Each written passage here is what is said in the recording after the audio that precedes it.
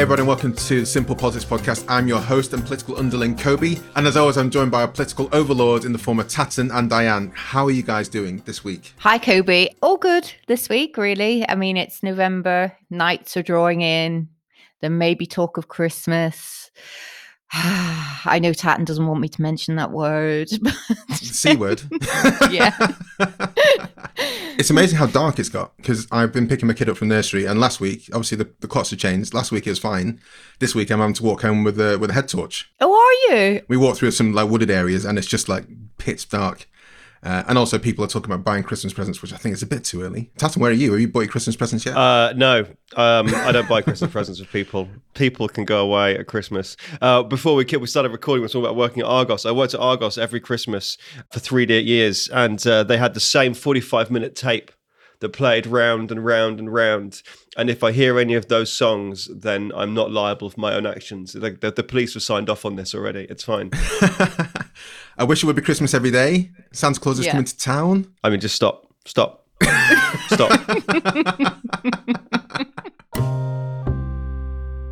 Let's head on to section 1, the top post of the week. Each week we'll look at the most popular posts in reverse order from the Simple Politics Instagram feed.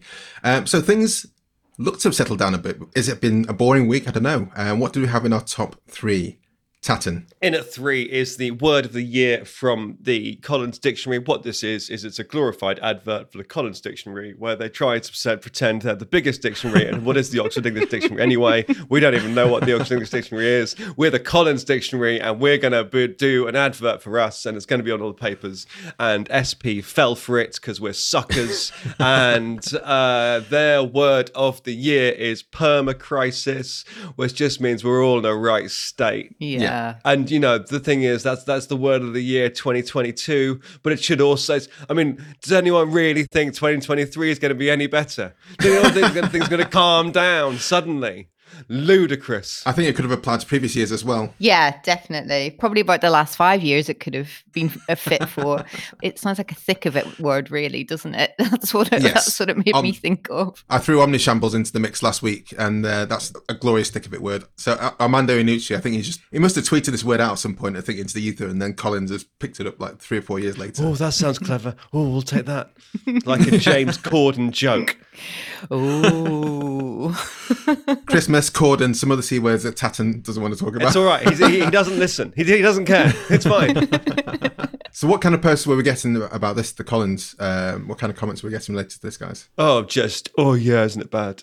Yeah, of course it is. It was a silly post. It was, you said it's been a quiet week. It was a much calmer week. This post, I think, got 10,000 likes. So nothing really set the world alight this week. And I think this advert for Collins Dictionary got in by default, almost. This podcast is sponsored by Collins Dictionary. If you want to hear anything more that Collins Dictionary has to offer. No, it's not. The Oxford English Dictionary is the only dictionary to use. None of this upstart Collins nonsense. What about Webster's? Isn't there a Cambridge Dictionary as well? Who doesn't use just Google anymore? Yeah. I do quite like this word of the year. It's a small encapsulament. That's not a word, although it might be next year of of what's happened in the previous years. But you're the kind of guy that gets sucked in. You're the kind of guy that looks forward to the John Lewis adverts. Hey, why not? This is because it's not real. Only pain is real. I'm already on mince pies.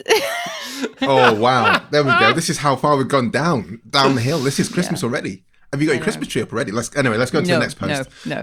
Number 2, Diane, this is yours to take points on. Yeah, so this is more of a policy post that came in at number 2, which is the Co-op. As we know, Co-op employ about 60,000 people, and they were reviewing their fertility policy because they have a CEO who's their first female CEO called Shireen Curry Hack, and she herself had been through fertility treatment and felt quite strongly about the subject. So she has looked at it and decided that for all Co-op employees, so it doesn't matter if you just joined or you joined 10 years ago, so it's everyone, really flexible policy, this will have paid leave to go for fertility treatment, or as things progress, lots of treatments are different, really individualistic. So it's a discussion with your line manager and paid time off for whatever you need during that process. And it also extends to partners. So a really comprehensive policy. Lots of people liked it. Lots of people talked about their own experiences as well. This is on the feed, is that what you're saying? On the feed. Yeah, on the feed. Wow. So yeah, really, a post that people really engaged with. But a lot of big companies are looking at this at the moment because many years ago, it was a thing that was more unusual for people to be going through fertility treatment, and it's way more common now. So people are generally looking at it, the larger employers. Some have even gone further.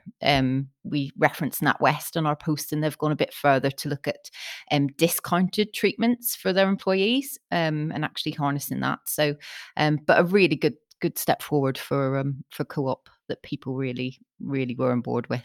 I like this as a really lovely oasis of loveliness. And good news, right? Yeah, absolutely. I mean, it's good to see more companies taking this on board, taking these kind of things on board, and thinking about the general overall well-being of their employees as a whole. And it doesn't cost much, these kind of things, but it really does make a difference. And hopefully expand that to not just fertility, overall better maternity and paternity cover, and so on and so on. I'm never cynical. I don't want to be cynical here, but you just hit, like, it doesn't cost much, and the free advertising they got on whatever day this came out, it was huge. It's wonderful that people are looking after people better. It's brilliant, and I don't care actually if they're looking after better because it gets them good PR. The fact that workers are being looked after better is the important thing, right?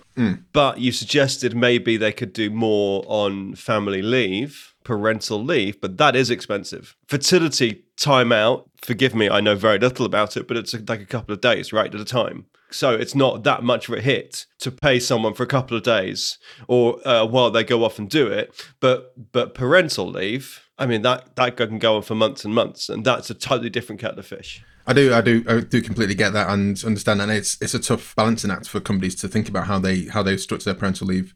We shouldn't go down that hole today, but it's something that if you have the opportunity to do so as an employer, it's very well received by your employees, but wouldn't. And we talked a bit about the wage increases last week, for example. It's a similar kind of thing. It's a tough ask. I don't give Team SP any leave or support them in any way. So that's how we roll. I'm balloting Charlotte for strike action.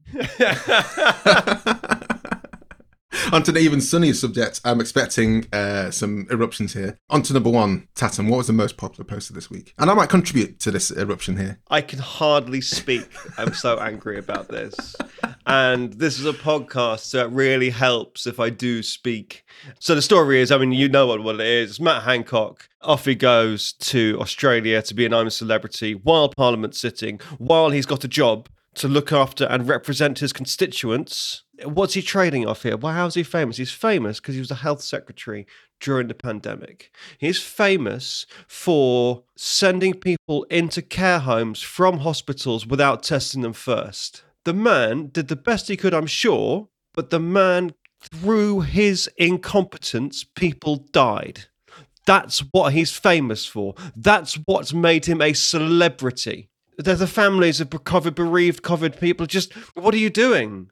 He's got a book coming out, his pandemic diaries show he was writing a diary with a clear eye on publication during the pandemic. He was thinking about making money while he was doing that stuff. He was thinking about his profile after the pandemic all the way through. He's a grubby little man. It's almost like politicians have an ulterior motive that we don't necessarily anticipate. No, they don't. But when Matt Hancock does this, he makes everyone seem like they have.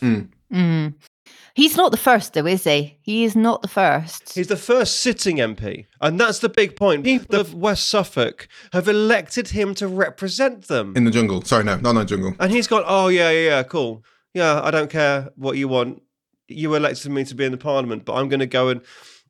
he's going to make a donation. £350,000 is what he's been being paid, apparently. Oh, wow. And he's going to make a donation to a local, to an NHS charity in his constituency. But he's not saying, I'm not going to take any of the money. He's also not donating the money he earns through his £80,000 a year job as an MP. And we talked about the PR that Collins and Co-op have got. This is obviously, he's got a book coming out. This is going to generate mountains of PR for his. Oh, yeah. He's been everywhere this week. He really has. You know, in terms of like column inches, he has, you know, done the job he probably set out to do, you know, and that's his argument. His argument is it's a huge platform. Yeah, but his argument is, Diane, his argument is a huge platform to engage people with politics, but it's not a huge platform. He's not going to sit in, you know, the jungle discussing tax policy with Boy George. With Boy George. I mean, Boy George, that's quite political. Like Boy George, like he's a big lefty as Boy George. He's not going to engage people with politics. Is it going to help him sell books? Do you know what? If he came out and said, right, I've got this book, I've worked really hard on it, it gives you the inside story into the pandemic and all that stuff while I was running that stuff, I would be quite interested to do that. But this celebrity, who's he appealing to? Who's going to buy his book now that wouldn't buy it before? That is puzzling. Collins want to reinforce that they're the word people, right? We're the word people. We know words. Here's the word of the year. This pretense of engaging people with politics, it's not. I mean, it's nonsense. It doesn't engage people with politics. This, you know, like it's selling the book. Maybe it'll sell the book. I mean, I don't know who's going to buy the book, but maybe it will. All it does is raise his profile. He doesn't care for what he's famous. He just wants to be famous. Another podcast I helped. I make other podcasts, guys. We had Christopher Biggins, a former winner of the I'm a Celebrity, on there, and he was open in an interview and saying, "Yeah, I didn't want to go in the jungle, but hey, this is my pension plan, and this is what these guys are thinking." And I think it is more egregious than not that Matt Hancock's joining them. Boy George, Chris Moyles, I can see exactly why they're doing it, because hey, their time's going to run out. Chris Moyles has arguably got a year or two left as radio DJ. Sure, do your thing. I've never watched an episode of I'm a Celebrity, so I never care what happens with this. But I do think there is a lack of something that Matt Hancock's got in appearing and taking part in this. I would like to add before we move on that the Conservative Party have kicked him out. Like this is not a party political issue. Like everybody agrees the guy's being a numpty, right? Like it wasn't even something that Keir Starmer brought up at PMQs this week because there's not like the Prime Minister's condemned it. The Prime Minister said this isn't okay. Yeah. So everyone agrees he was a Conservative MP. He's no longer a Conservative MP. And I think it's important to note that this isn't Tory bashing. Okay, and on to section 2, the mailbag. That's over to you guys, the readers and listeners. What have you guys asked this week? Last week, we had some voice notes, which is fantastic. So if you're listening now, do send a voice note to the Instagram account. If you have any questions, don't need to wait until the shout out beforehand. We want to hear your voices. What questions have we had so far? Diane? One of the things we covered this week was that Rishi Sunak is now going to COP27, which is the climate summit in Egypt, as is Boris Johnson, because he's been invited by the Egyptians, and he's going. And now Rishi is as well, despite saying previously that he didn't have time for it.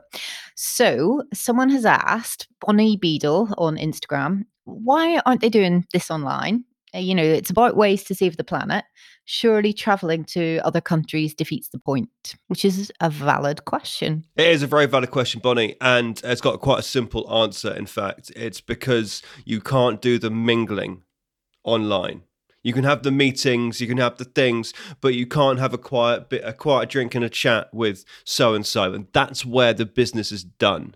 Things get done in small, informal meetings, and then they get agreed by the big things. So if they're not all together, it's not possible to just grab someone's elbow and talk to them for a bit about whatever. So yes, it would be good if it could be done online, but we don't have the technology to do that kind of mingling thing. And because so many big decisions are made like this, admittedly, there are some emissions from all these private planes going there, but if they're going to cut however much from overall, then that's a small price to pay.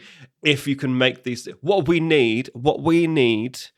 you, Bonnie, need, what I need is we need COP27 to help us achieve less climate change, fewer changes of climate.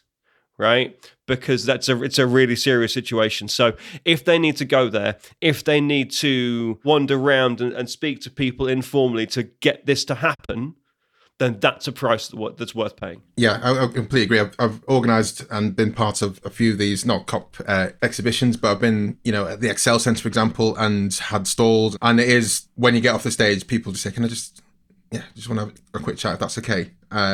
So I do see where Bonnie's getting at, but if a few days of people gathering together in the same place helps to sort out the trajectory for climate change in a bigger, more meaningful way, then it is a smaller price to be paid. And I think it is interesting how people do travel there to these events. What's the name of the Swedish climate activist, young lady? Greta Thunberg. And I'm always amazed at the fact that she hasn't been on a plane for many years. She travels everywhere by boat to try and limit her carbon footprint.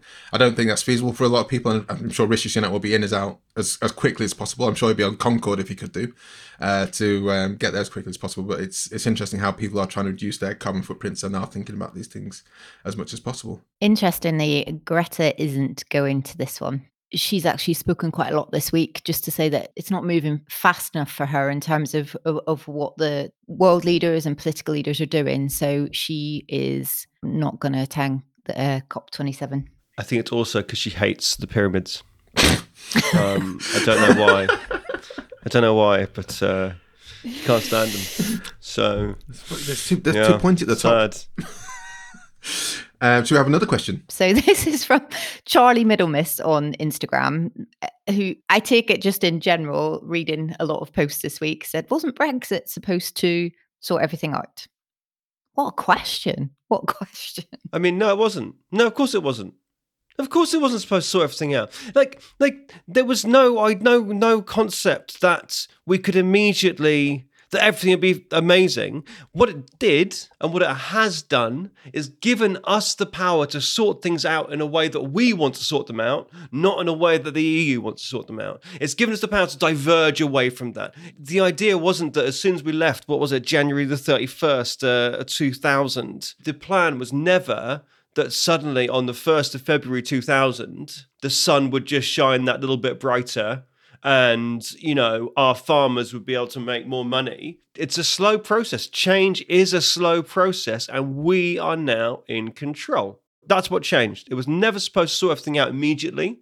The Queen dying, that's not Brexit's fault, is it? Matt Hancock going to the jungle, that's not Brexit's fault. Right? A lot of these things today that we've just seen, Andrew Bridgen it turns out is officially corrupt and has been doing corrupt things, and that's not Brexit's fault. A lot of these things, these omnishambles things to avoid the Collins term in your face, Collins, these omnishambles things, a lot of them have nothing to do with Brexit. Some do, some absolutely do. And part of the cost of living crisis, for example, might be down to Brexit. There's a lot of other factors.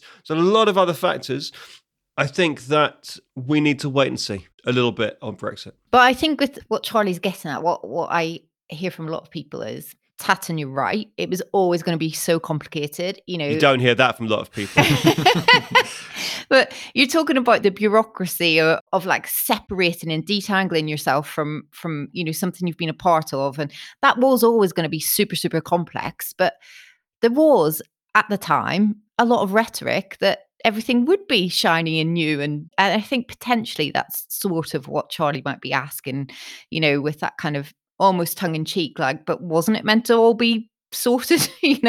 Wasn't it all glorious, buses with millions for the NHS and great times? That's COVID happened. And how many more millions went to the NHS during COVID? I mean, of course that doesn't count towards the Brexit thing, but you just can't tell what's going to happen. And Brexit officially happened on the 31st of January 2020. I can't remember where we are in the whole spinning around the world thing, which was 6 weeks before lockdown. So Parliament wasn't sitting. It wasn't an ideal time to have the biggest constitutional shift in the country in decades, but no one knew that COVID was coming, right? So no, I don't think anyone is waking up in the morning delighted with how Brexit has gone. But I don't think it's fair to say that it wasn't supposed to sort everything out in a way that suggests that it hasn't, and that it's necessarily been, I don't know, but I think we need to give it time. Okay, on to the next question. This week, another oil and gas giant. So yeah, last week was Shell, just the tail end of last week, and it was BP this week announced their profits. But BP were different to Shell because they said they would be paying some towards the energy profits levy, which is what Rishi Sunak called it. And Martin Plummer on Instagram asked, okay, that's great. It's going to be 800 million from the profits of BP that will go to this energy levy. But where does that money go to? Where does it go? Anywhere and nowhere, isn't it? Well, when it came out, so this was back in May, this levy came in, and it was because for a very long time, people have been calling, well, a lot of people have been calling for a windfall tax, hadn't they? And the Conservatives were basically saying that no, that's not the right thing to do. They weren't very keen on that. And then they gave it this different name, an energy profits levy, and it is a little bit different. But they introduced that in May. And what it says, they hope that it will raise around 5 billion over the next year. And it's a temporary thing. They say that if things actually stabilize in the market and gas prices and oil prices stabilize, they might actually take it back out again. But for now, it's in, as a short-term measure. And I look back at, all the speeches and statements when it did come into Parliament, and it said that they hope the money will go towards supporting people with the new cost of living measures that were announced by the Chancellor. So that's what they've got their eye on, this money being kind of earmarked for. It's not quite as straightforward as that, is it, with governments, when things come in? It's not like they've got separate bank accounts for all this stuff. But that's what the money was potentially earmarked for when it was announced. Yeah, I mean, like you suggest, there's no... No. Like, it all just goes into the pot, and then you take it out from the pot. But you can say, well, I'm about to add... I mean, BP, Martin wants to know about there's 800 million for BP. That 800 million for BP is going to go into the pot, and you can go, oh, look, there's 800 million. And then you can spend that 800 million knowing where it's come from, knowing how much extra is in the pot. Whether it's the same 800 million, I don't know. I haven't given blood for ages, actually. But when I give blood, they send me a text saying your blood's been used in this hospital at this time. And that's it's so brilliant. It is. That's lovely. I didn't know that. Because it really makes you feel tied in. It'd be nice if you got a text saying your taxes have been spent on feeding children that didn't have food, right? But that wouldn't work, because you'd get a text saying your taxes have been spent on an MP's lunch. Subsidising the beers in the Parliament. Oh, when he was having a meeting, whatever. It's like, oh, that's not as cool. Like, all of this money comes from the taxpayer, and there's some more worthy things you'd like it to go towards. So they can't, because otherwise they just text everyone and tell them they're all funding the same project. I didn't know that about the blood drive. That's a really cool thing to hear, and does make me want to give blood more. All right, guys, that's it for the mailbag. As I said at the top end of the section, please do send your messages in all the time during the week. And please, we want to hear your voices. It was really fun to hear them last week, and we want to hear them going forward. Let's head on to part 3, PM Watch. So Rishi Sunak's had his first full week as PM. Second time at PMQs. Has it been plain sailing? It's 2022. Like, who has plain sailing in 2022? At the top of this episode, we said Omnicrisis, so I assume plain sailing and Omnicrisis can't exist at the same time.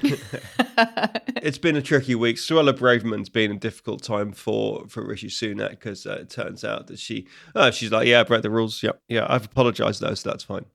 Is that fine? Okay, cool. And he's U-turned. So we started off with a little mini U-turn. He's like, oh, I will go to COP27. I said I wasn't going to go to COP27, but I am now. I've made time because it's the climate. It's important, so I'll go. It was such a small U-turn that nobody mentioned it particularly at PMQ. It's just like, yeah, okay, cool. And then after PMQ, he said, every single promise I made, well, I don't know if I mean it anymore, because they're all under review. So under review is something politicians say when they're going to get rid of something. Every promise he made in the summer campaign is now under review. And the reason it's under review is that circumstances have changed since then.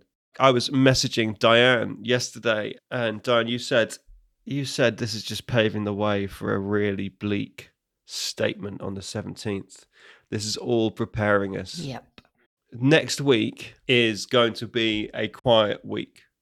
because, Suella Braverman thing will rumble on. Hopefully they'll be sorting out the awfulness of Manston. So all of this week's issues hopefully will go through. Is it COP27 next week? Yes. Yeah. It is next week. So we'll have that. We'll talk about climate a lot. There's already quite a few climate stories around in preparation for that. There's one this morning about glaciers melting. We're going to have a lot more climate stories. We're going to have, it was a silly thing to say in 2022, I know, but I think it's going to be quite quiet. And then the week after, the 17th, is when it's all going to happen. We had Rishi's 10-point plan. Do you want to cherry pick one or two of these guys that you think is worth noting? Yeah, I think the thing with all of this, and we're kind of second guessing that this is, well, we're not. We're making the link that this is all to do with the economic statement. And the point is that pledges and promises and things to make the world better cost money. And generally cost money. And that's what he is backing away from committing to. He had a 10-point plan in the summer. I'm not sure anybody's got it, memorized or etched in their brains or anything like that. But say you pick one. So let's pick the NHS. Okay. A lot of people, most politicians would say they want to cut NHS backlogs, right? That's a no-brainer, really. But it's how you do that. So he talked about getting to grips with waiting lists. Well, a lot of that, actually, what sat behind that was the government had a scheme where they were going to pay people who were sat on NHS waiting lists to actually go and get their procedures done by in the private sector, just to get the waiting list down, pay people to travel out of areas. Okay, you're on a waiting list to have your feet done and you're in Norwich where there's a big queue, but there isn't a big queue up in Birmingham. So we'll bus you there and put you up. And there was some really big things going to happen to kind of crack down on these lists. And, but it's money and it's cost. And let's just see what happens to that, and if you go through each one of those points, there's probably a similar story behind it. What can still be done? I'm sure number 10, winning the general election, is still going to be on his plan. We'll see about that. I was quite interested in number 7, transforming education, teaching maths and English to 18. Seemed like I don't know why he wanted to do that, but I did agree with boosting technical education, like apprenticeships, and I think that's where we definitely want to help people who feel they're more adept at plumbing versus traditional education to get involved in that side of things. But teaching maths and English to 18, I was so happy to be rid of English at GCSE. I just didn't want that in my life at all. But anyone you want to pick out, Tatton? I think I just want to have a look at the ones that aren't that he said are under review but aren't going anywhere. He wants to immigration. He's tackling illegal immigration as number 5, tightening rules on asylum, capping the number of refugees, and the Rwanda plan. They wanted the Rwanda plan. They liked the Rwanda plan. In fact, let's talk about Peru coming on board with the Rwanda plan. So it'd be the Rwanda and Peru plan. The Rwu. What would that mean for Paddington Bears who come along? By time you meet the Queen, you're all right. Yeah, that if you're due in the actors in that film, they're kind of British icons, aren't they? So anyway, so Peru might be coming on. This has become a massive issue, and one thing the Conservatives are saying is, oh my goodness, we've been bad at processing applications. Soon as you process an application and you say, yes, that person can stay, they go out and work, right? They're off the government's books. They might claim benefits briefly, but then they go out and work and they are growing the pie. They're growing our economy by being part of it. Or you say, no, you can't come in, and you get rid of them, in which case the state stops paying for their upkeep. So processing is really important and needs to happen really quickly. All these massive hotel bills we're hearing about are only there because they haven't processed enough people. You only have to keep people in hotels while you process them. Yeah, so that's going to carry on. We're going to see. It's just about money, isn't it? That's what it comes down to. Everything's under review because we can't afford to do anything at all. And when austerity came in, it was really easy to slash budgets in 2010. It wasn't easy. It was difficult, but there was lots of money that they could save. Oh, there was buffers. We're now 12 years into it. There is nothing left. So finding efficiency savings they're pretty efficient already. So we've everything is going to be building up to the 17th.